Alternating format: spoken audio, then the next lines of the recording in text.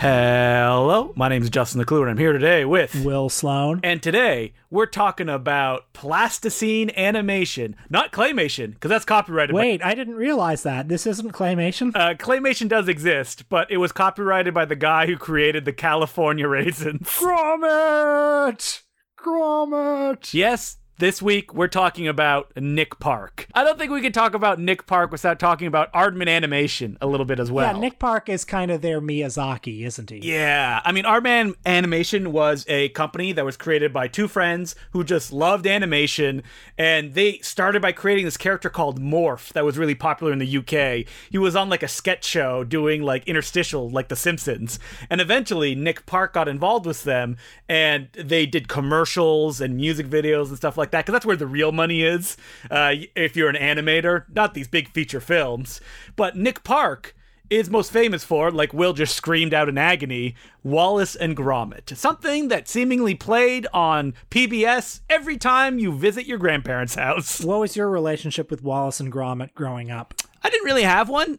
I think I just stated it, that it was playing on television when I was visiting grandparents, or, you know, a stepmom's sister who was a real, like, Anglophile. Wallace and Gromit seemed to be on all the time there. I don't know, as a kid it seemed like a little too slow paced to me, and the novelty of stop motion, it didn't really like make an impact, because it felt like, well, I could just get stop motion wherever I want. Look, James and the Giant Peach, The Nightmare Before Christmas, it'll always be like this, right guys? Well, you say slow paced, but I mean, we are talking about the director who made one of the all-time greatest action sequences, which is the train chase at the end of The Wrong Trousers. The thing is that, like, watching them today, the slow-paced reaction that I had was only because I was mainlining Saturday morning cartoons, and this isn't like Mummies Alive, my favorite TV show.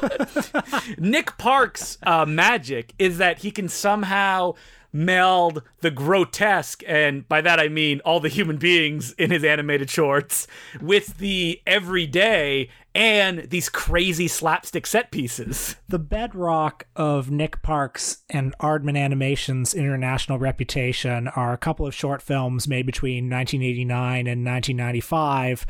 There's Creature Comforts, which won an Oscar, which is a claymation mockumentary about a bunch of zoo animals talking about their lives and living arrangements, as well as the first three Wallace and Gromit shorts, A Grand Day Out, The Wrong Trousers, and A Close Shave. So, Nick Park, I believe he has 4 Oscars, because he won for Chicken Run as well, right? Not Chicken Run, but he won for 2 of the Wallace and Gromit movies. He beat himself and won an Oscar for Creature Comforts. That's right. And he also has one for Curse of the Were-Rabbit. Oh, that one Best Animated Film? That's good. It did. There was no Pixar movie out that year. And in fact, it beat Tim Burton's Corpse Bride, which must have been the last year when there were 2 high-profile stop-motion animated films. Let's be honest, Corpse Bride is a pale imitation of Nightmare Before Christmas. Well, we all know that. But I'll tell you about my relationship with Wallace and Gromit. I loved them. I had those 3 shorts on VHS. I watched them a lot, like incessantly for a couple years. Will, what should you watch? Mr. Bean or Wallace and Gromit? How do I make the choice? It's true. There was certain whimsical British entertainments were all the rage among school children, at least in Canada in the 90s. That's because we're part of the Commonwealth, Will. You know, watching these movies again now, I still like them very much, by the way. And I was thinking, what is it that I loved about them as when I was a kid, and what do I gravitate towards now? And first, I'll just say what these are, in the off chance that there's somebody listening who doesn't know who Wallace and his chum Gromit are. Wallace is a somewhat geeky, somewhat nerdy, somewhat abrasive, middle-aged, middle-class Englishman who likes cheese and sweater vests. Cheese! Yes, his main defining characteristic is that he likes cheese and that he's bald. And he has his little canine friend Gromit, who does not speak, but like Snoopy before him, his eyes communicate so much. Not only does he not speak, he doesn't even have a mouth. He doesn't smile, he doesn't frown. It's all about the brows and his eyes that communicates everything. Which is great. He's like Buster Keaton. In their first adventure, A Grand Day Out, they're looking for somewhere to go on a bank holiday weekend where they might get cheese. And they realize that the moon is made of cheese. And Wallace is a prolific tinkerer, an inventor. So he goes down to his basement and he makes a rocket. And they travel to the moon where they eat the moon cheese, which... Just like British colonists would. Well, they don't stay on the moon. They're only going as a vacation. But they do run into the ire of a refrigerator-type space alien who wants nothing more than to go to Britain. Specifically, go skiing. That's right. But he realizes that he can still ski on the moon. And that's basically the plot of it. And the shorts get more complex after that. I think the issue I have was this one, and this is probably the one I saw the most when I was a kid, and that I associate with the kind of like grungy look. Nick Park did most of the animation by himself before Aardman swooped in and helped out with their own animators, is that it doesn't really have a thematic drive. It's just the funny idea of like, what if a guy and his dog built a spaceship and went to the moon? All the stuff with like the machine that they meet seems just kind of disconnected. There's no real conflict or anything like that. It's just, charming. Well, it's a demo reel basically for his talents. And also, if you'd never seen Wallace and Gromit before, it's, kind of a cute introduction to these eccentric characters. And I mean, I appreciate this movie more now as an adult, probably. It was my least favorite as a kid, but I appreciate it more now because it's the roughest looking of them. Each Wallace and Gromit movie gets progressively better looking, and I sort of like the almost primitive handcrafted look of it. I mean, I love that all of these Wallace and Gromit movies, you can see thumbprints in the clay. Even the slick Jeffrey Katzenberg produced Curse of the Were-Rabbit.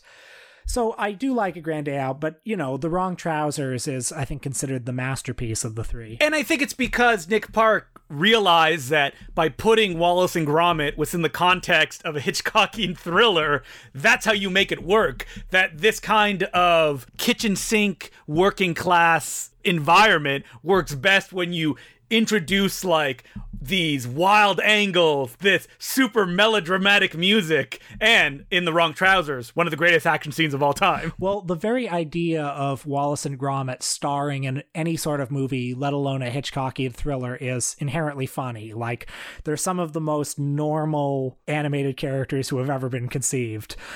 So just like the opening bit where you hear their jaunty theme music and you see their pictures on the wall, and then the music turns darker, and there's like the Hitchcockian, da da da da da, like that's funny. And I gotta mention that the villain of The Wrong Trousers is also one of the greatest villains of all time, because it's just a penguin, and he doesn't even like do anything. He doesn't emote. It's just a little penguin with beady black eyes for the entire movie, who at one point pulls a real gun on Gromit, or is it Wallace? One of them. This is something that I think I liked a lot as a kid. I mean, I still like it, but you assume that kids are naturally going to gravitate towards things that are very loud and busy. But, kids have relationships with their pets. Pets have their own personalities. Pets think, and you can communicate with them, but they don't give you a lot.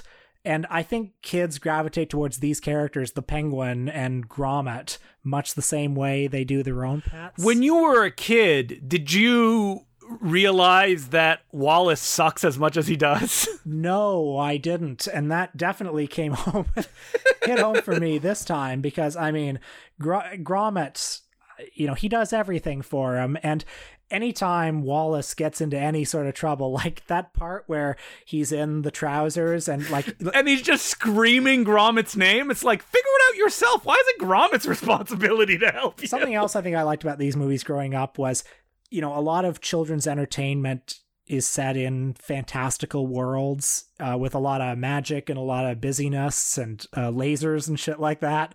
But these characters have normal, unglamorous lives, and they like activities like knitting and gardening, and they drink tea, and Wallace has financial worries. And when you're a kid, you have very limited mobility. You spend a lot of time in your own house, and that home can become a magical world for you, or you project a magical world onto that home because it's all you have. Under the bed can be like a very scary place. The the closet can be a scary place. I was going to say, just like the classic under-the-bed horror film Little Monsters, starring Howie Mandel. Available now from Best on Video. I've actually never seen Little Monsters. We should do a Howie Mandel Patreon episode. Oh, no.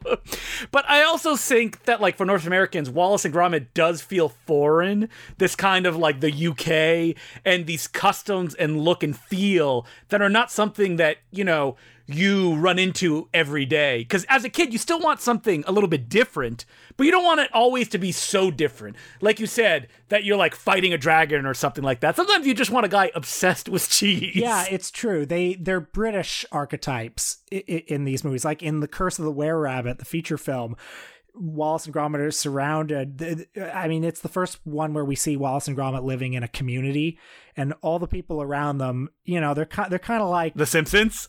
Yeah, The Simpsons, but also like Hot Fuzz or something like that. It's like a very cartoonish depiction of a rural British community where there's like the preacher and, you know, little old ladies. And watching these shorts, there's also a kind of, you know, there's a love for the characters, but also some criticism, because I think Nick Park knows how lame Wallace is. You just gotta look at Gromit's reactions, like rolling his eyes, can't believe he has to do this again. And, like, Wallace doesn't even seem to appreciate him that much. But, you know, Wallace is a genius in his way. He came up with the bed machine that, like, wakes him up in the morning and, you know, makes him fall through the floor. But Gromit has to do it for him anyways. He's like, Gromit, it's your turn for the porridge. It's like, oh, boy. All right, listen, Justin, I've had enough of this Wallace bashing. Gromit is Wallace's pet. Wallace owns him, so think about that. I mean, considering how much mobility and intelligence that Gromit shows,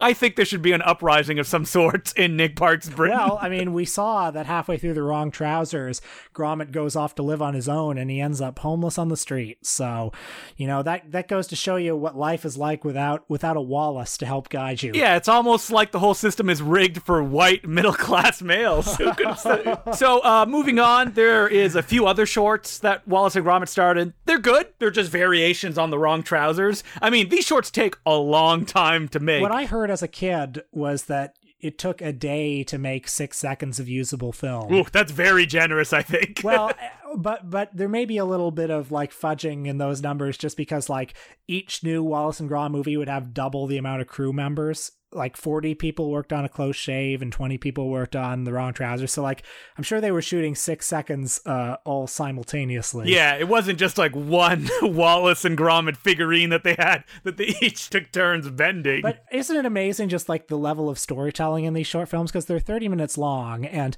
like The Wrong Trousers packs a full emotional experience in those 30 minutes. I mean, you watch those 30 minutes and you're like, why aren't all movies like this? Well, yeah, because it just very concisely through visual storytelling establishes in the first 5 minutes what the Wallace and Gromit relationship is, how it works, what they like and dislike about each other, what the tensions are, what the fault lines are, and then the Penguin comes in at like the 5 or 6 minute mark to disrupt it. I mean, that's what all of these shorts are, which is like normal situation, new figure comes into the mix, and is he usually evil or a robot cyber dog? But you're right, too, that these movies were kind of exotic, and it's hard to imagine, you know, a Hollywood animated franchise being built around just a normal working or middle class, you know, guy who's kind of dorky and likes cheese. And doesn't have a wife. He's not widowed or anything like that. He's just a sad,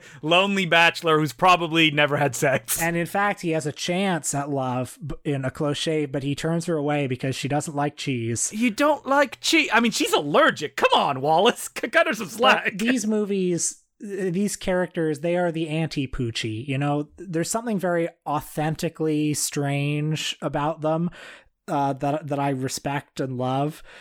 These characters aren't focus grouped. They're just very eccentric ideas that this particular crew of animators had that caught the world because they were unique. And they're very successful. They've won multiple Oscars. Knock, knock. Hollywood is here. It's DreamWorks Animation. Jeffrey Katzenberg, Steven Spielberg. Hey, could you guys make an animated film for us?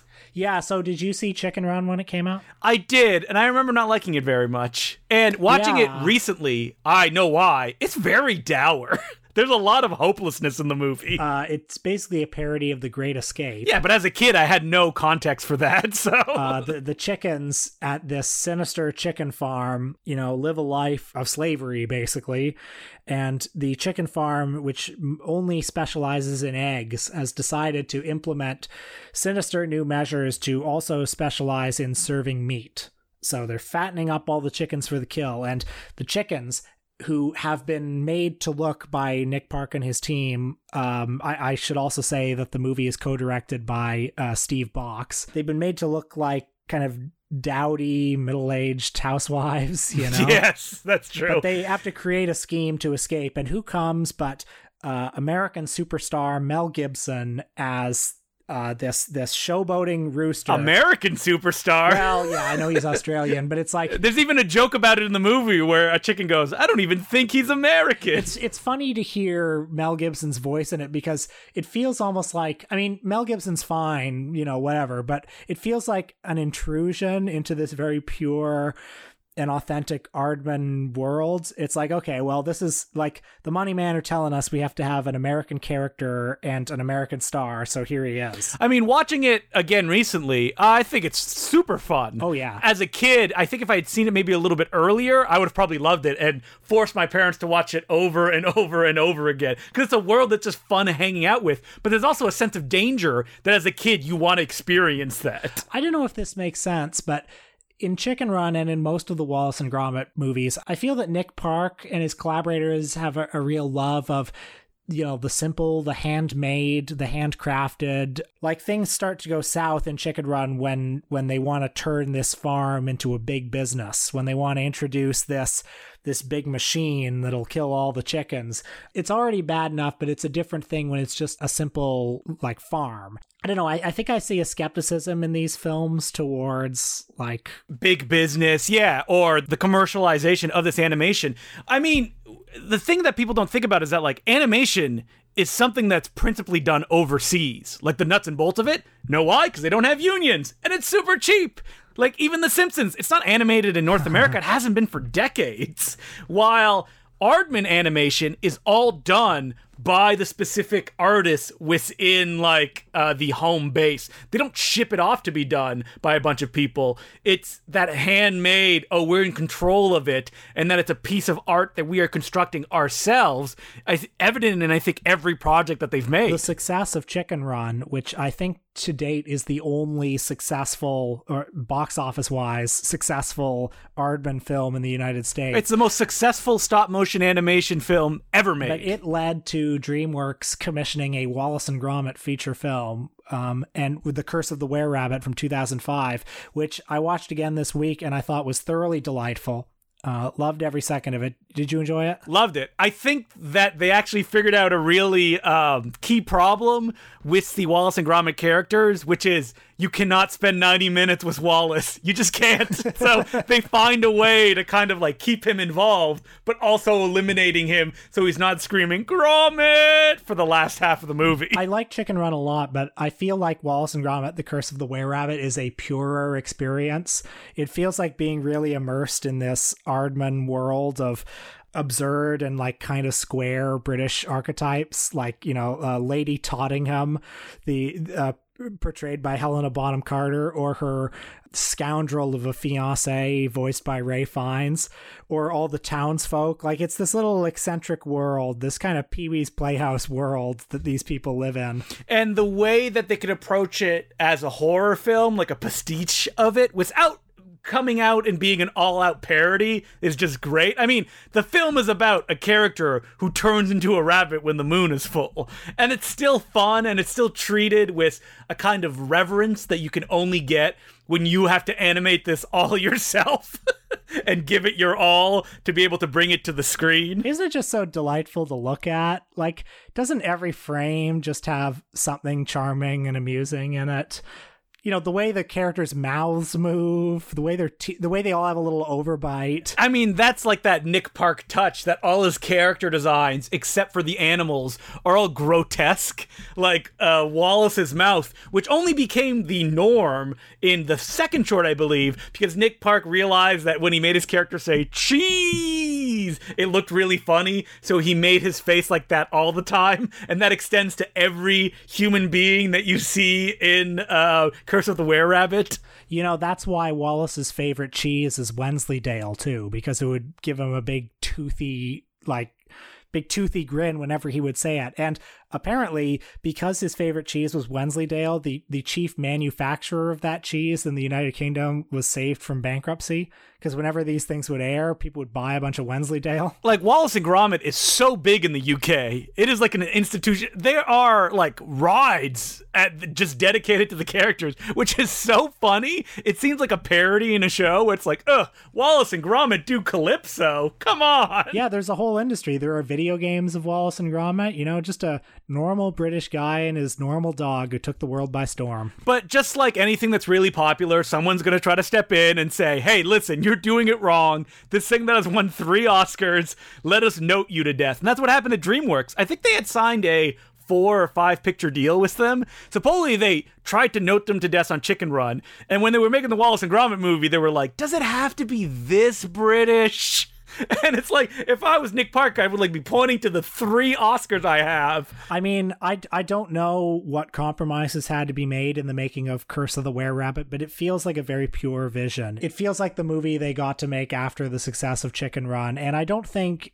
I mean, aside from maybe Shaun the Sheep, I don't think the other Aardman feature films after that have ever been quite so pure. Well, what happened after it is they had another movie they were supposed to deliver to DreamWorks, and DreamWorks said, no more stop motion, it's too expensive. You got to do it with CGI, and that's what Flushed Away. That's how that came about. And that was not successful, and there have been a few others since then that weren't all that successful, like the Pirates, and there was that one, Early Man, which I saw, the caveman comedy, which I saw, and you know, it's okay. It's like when an A student delivers a B paper.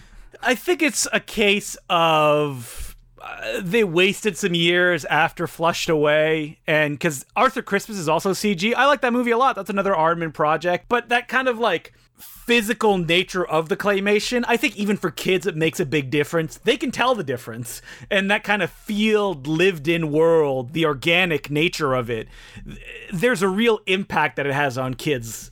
And the Pirates one, I think it was maybe just something that felt too generic. It's like, pirates? Okay, I guess, right? And at that point, Laika had kind of swooped in and was making their own claymation / stop motion movies. It's interesting to me that given, you know, all the crap that parents will take their kids to, that the Aardman movies, aside from Chicken Run, never quite caught on in the United States. I'm not sure what to attribute that to. Is it that they seem just a little bit too quaint, or you know, some of what I gravitate to and what I think kids gravitate to in the Wallace and Gromit cartoons is the way they find the excitement and the wonder in the everyday. You know, the fact that a normal house in suburban or rural England can contain all of these wonders and surprises and doohickeys and this and that. But I don't know, maybe parents, when they're looking for things to take their kids to, or even kids when they're badgering their parents to see things, there's a lack of urgency to the charming world, the whimsical world that Aardman represents. Yeah, I mean, I don't know. Shaun the Sheep, though, is huge. And it's because they were also able to turn it into a TV show that has run 5 seasons at this point, maybe even more. And it's also, there's a kids version, like for little kids, that stars the baby sheep from the TV show. I was just looking on Netflix. That's where all the Aardman stuff is now. And I was like, whoa, there's so much Aardman stuff that they've been able to kind of diversify and use different animators on that still feels purely like their product. I mean, Shaun the Sheep, Nick Park didn't direct any of the Shaun the Sheep movies, but it is an extension of his kind of ethos and the feel of the Wallace and Gromit movies extended into a world where nobody talks. I'm sad to say that Peter Sallis, the actor who did the voice of Wallace, has passed away recently. He lived to his 90s, so it's possible that we've seen the last of Wallace and Gromit. We have not. Nick Park is currently working on a Wallace and Gromit short as we're recording this. Wow, okay. Well, they're back. They got a bunch of sound-alikes to do the video games and stuff, so they'll probably grab one of those guys in. I mean, Peter Sallis was old when he recorded the first short, so... I know, yeah. So anyway, I had a great time revisiting these shorts, and it was great to tap into that sense of childlike wonder and just remind myself of the parts of my brain that I no longer activate that much. You know, the parts of my brain that find wonder in the everyday and excitement in the mundane, they can still be alive and well when I immerse myself in the world of Wallace and Gromit. So, as per usual, if you want to send us any letters, you can do so by emailing us at importantcinemaclubpodcast@gmail.com. And as for letters, we have one from Cresberube. He goes, I saw the Jerry Lewis telethon is coming back with Kevin Hart as the host. Will, thoughts? And when do you guys think it will be safe to see movies in a theater again? Well, look, I'm always happy when the legacy of Jerry Lewis is honored and extended. I know that there are many disabled activists who have argued that the Jerry Lewis telethon was demeaning to them over the years. They've argued that Jerry Lewis and MDA presented an image of disabled people as being pitiable, and that this is something that they fear the revived telethon will continue to partake in.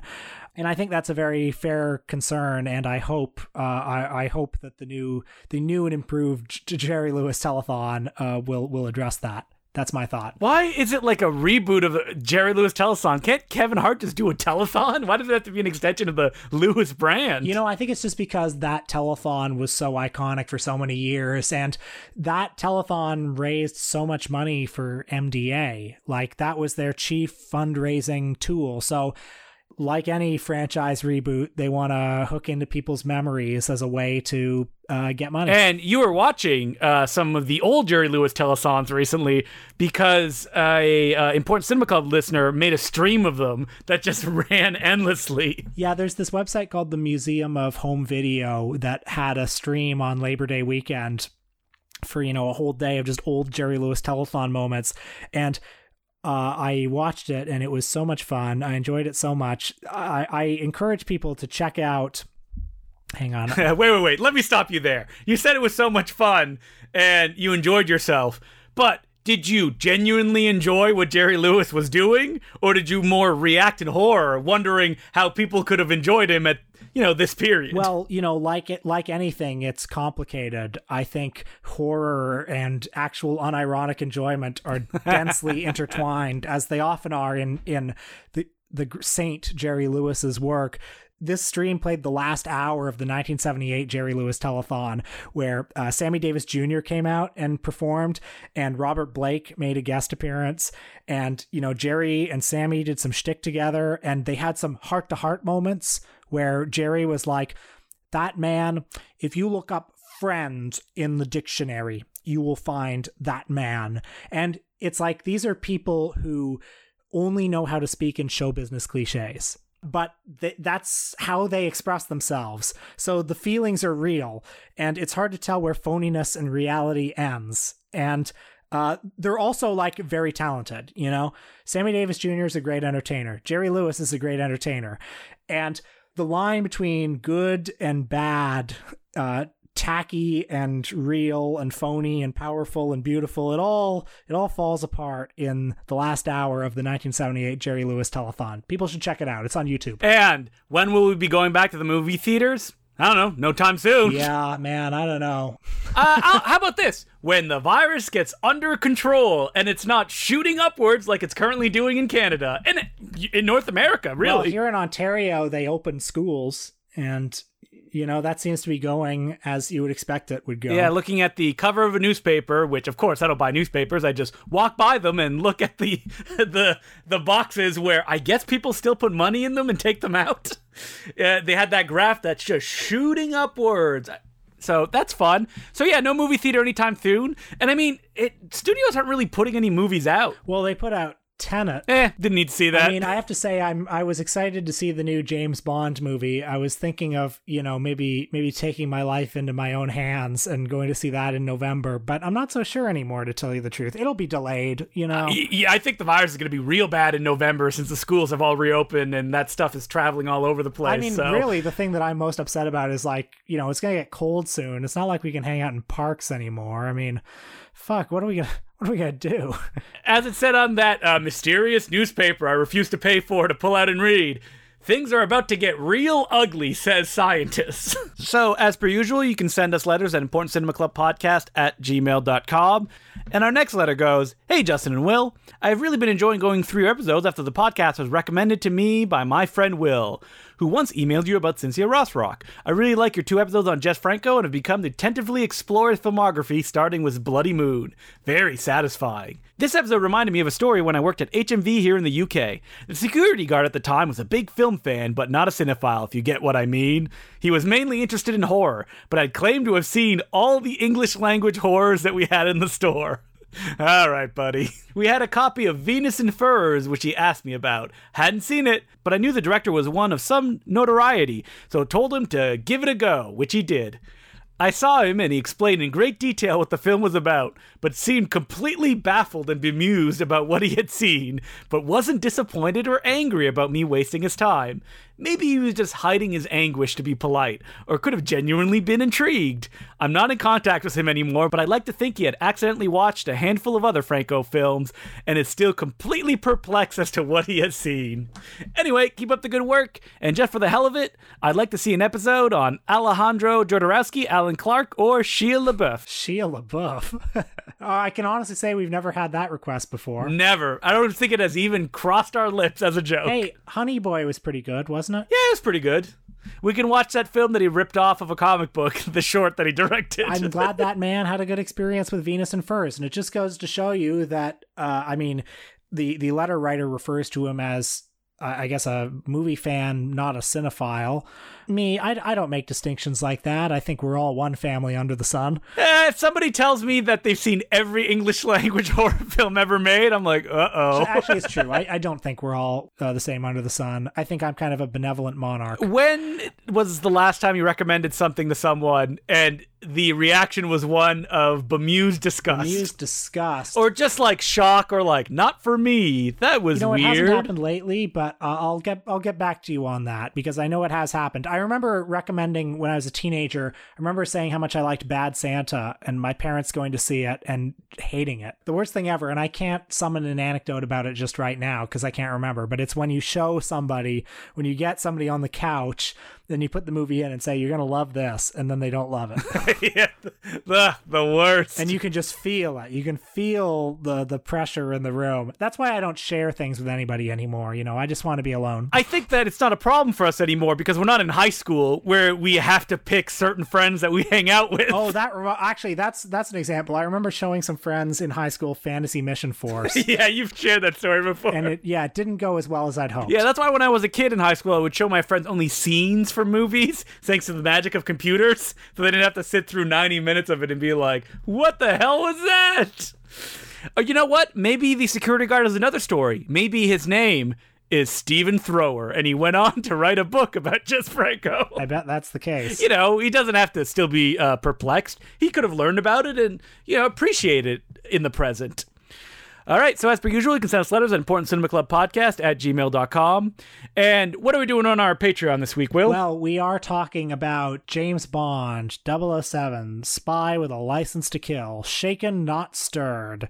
It's like listening to the Beatles without earmuffs. We'll watch Die Another Day, Casino Royale, and Quantum of Solace. So we basically talk about all three in one episode. And just our thoughts about James Bond in general, which we've not talked about on the podcast. We have never done a James Bond episode. We haven't. I think we've spoken about it in passing, maybe in response to a letter, but not at length like we did on the Patreon episode, which you can listen by becoming a patron. And this is the months to do it because we're aiming for 300 patrons.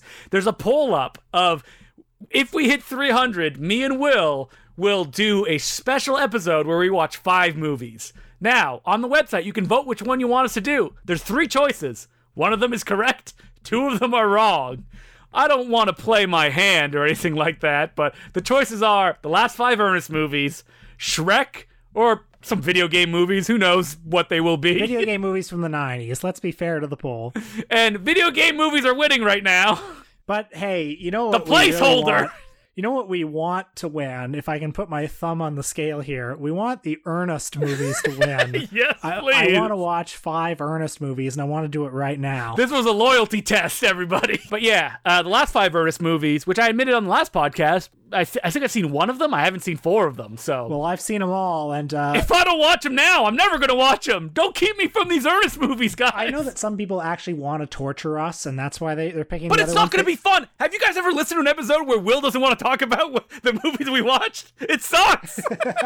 Yeah, no, it's true. That poll is up. Please vote for Ernest. But we'll do whatever you tell us to do if we hit 300. Yeah, I picked 5 video game movies if that's what wins, and there's some fun ones in there. We'll have fun. Yeah. So next week on the podcast, we are going back to the art house. We're talking about a legendary experimental filmmaker, but really a legendary experimental film promoter, personality, raconteur, a friend of everybody from Andy Warhol to Yoko Ono to Stan Brakhage to Jackie Kennedy herself.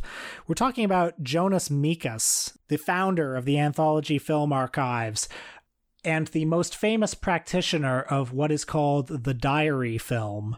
So I think we'll look at probably 2 of his movies. One of them is Walden. 3 hours. 3 hours, but a lot of fun stuff in there. It's a kaleidoscopic vision of the 60s where you see lots of famous people, lots of not famous people, lots of stuff that he had a camera on for.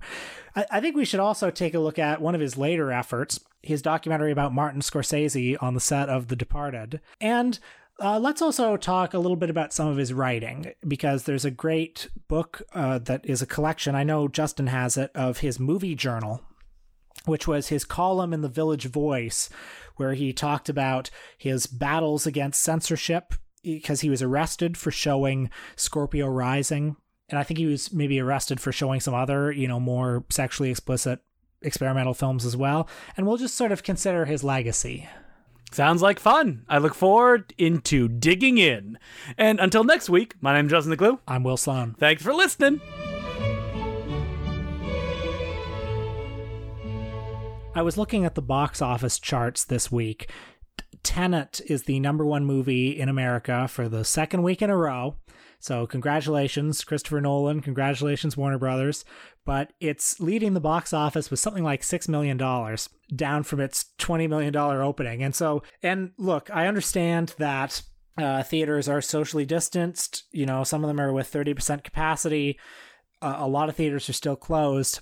These are still, though, not the numbers that Warner Brothers would like to see. Could this be the return to more mid-tier movies, Will? That actually wasn't going to be the question I asked, although it's maybe a good question, and maybe it ties into the question I was going to ask, because I was wondering if theaters are doomed. And if theaters are doomed, does that mean more mid-tier movies on streaming, basically? Because I see Tenet out there now, and you would think that, this is a big movie by Christopher Nolan, one of the few directors that everybody can name. Yeah, but people don't want to die. That's why people are going to the cinema. Yeah. People don't want to die, and obviously that's been proven. I don't want to die. I haven't been to see it. But you would think that there would be enough people out there who miss going out, miss the communal movie-going experience or whatever, to risk it. But apparently there are not. And that's interesting. And I wonder, if this goes on for long enough, are all these places going to go out of business? And are people just going to get out of the habit of seeing movies? Are people's brains being rewired to expect to see this stuff on streaming, on demand right now, to want to text through it? And they will decide, oh, you know what? I like this better. And I'm out of the habit of going to movies, so maybe I'll just never go to a theater again. I'm going to say no, and I'll tell you why, because everybody's miserable right now. This is not a normal, right? And I think it would be different if Tenet opened when things had been numbers are down, people aren't getting sick, and then people are still not going to movie theaters. Oh boy, this could be a problem, as opposed to the virus is raging in North America. And there's thousands of people that are dying every day. Hey, do you want to go see a movie? No, that's the last thing I would want to do. Yeah, I guess I just wonder. I mean, I think you're right. And there are a lot of benefits that everybody agrees are benefits to going to the movie theater. Comedies are funnier in a theater. It's a cheap date. It's a chance to get out of the house. But I guess I wonder if people are going to grow so accustomed. People are miserable. I know, but just look at you. You didn't go to Tenet, but you would have loved to go, wouldn't you? Yeah, I would have loved to go. Yeah. So there's probably thousands of Wills out there who are thinking the same thing. But it's just that they're it's not safe to go out, even though they're telling me that it's safe, or they're opening because they're a big business and they don't care if they kill me as long as I pay for my movie ticket. And also, the whole discourse surrounding Tenet has been, this is the movie that we're going to need to do well to save theaters, and you may die if you go see it, but you may not. And that's very, very different than the sort of discourse cycle that normally gets people out to the movies. Like, if a new Avengers movie comes out, the discourse cycle is, what's going to happen in this Avengers movie? But Tenet didn't have that. Tenet's reaction too was like, this is not very good. Also, like the trailers, the publicity materials for Tenet, like there's an air of mystery around it. So people don't know what they're going to get out of Tenet, and people probably don't want to risk their lives for something they don't know what they're going to get. Could this turn be the death of the chain movie theater, though? Could movie theaters like only open at like 6 o'clock instead of, starting to show movies at noon in the middle of the day? Well, apparently the Paramount decree was overturned a few weeks ago.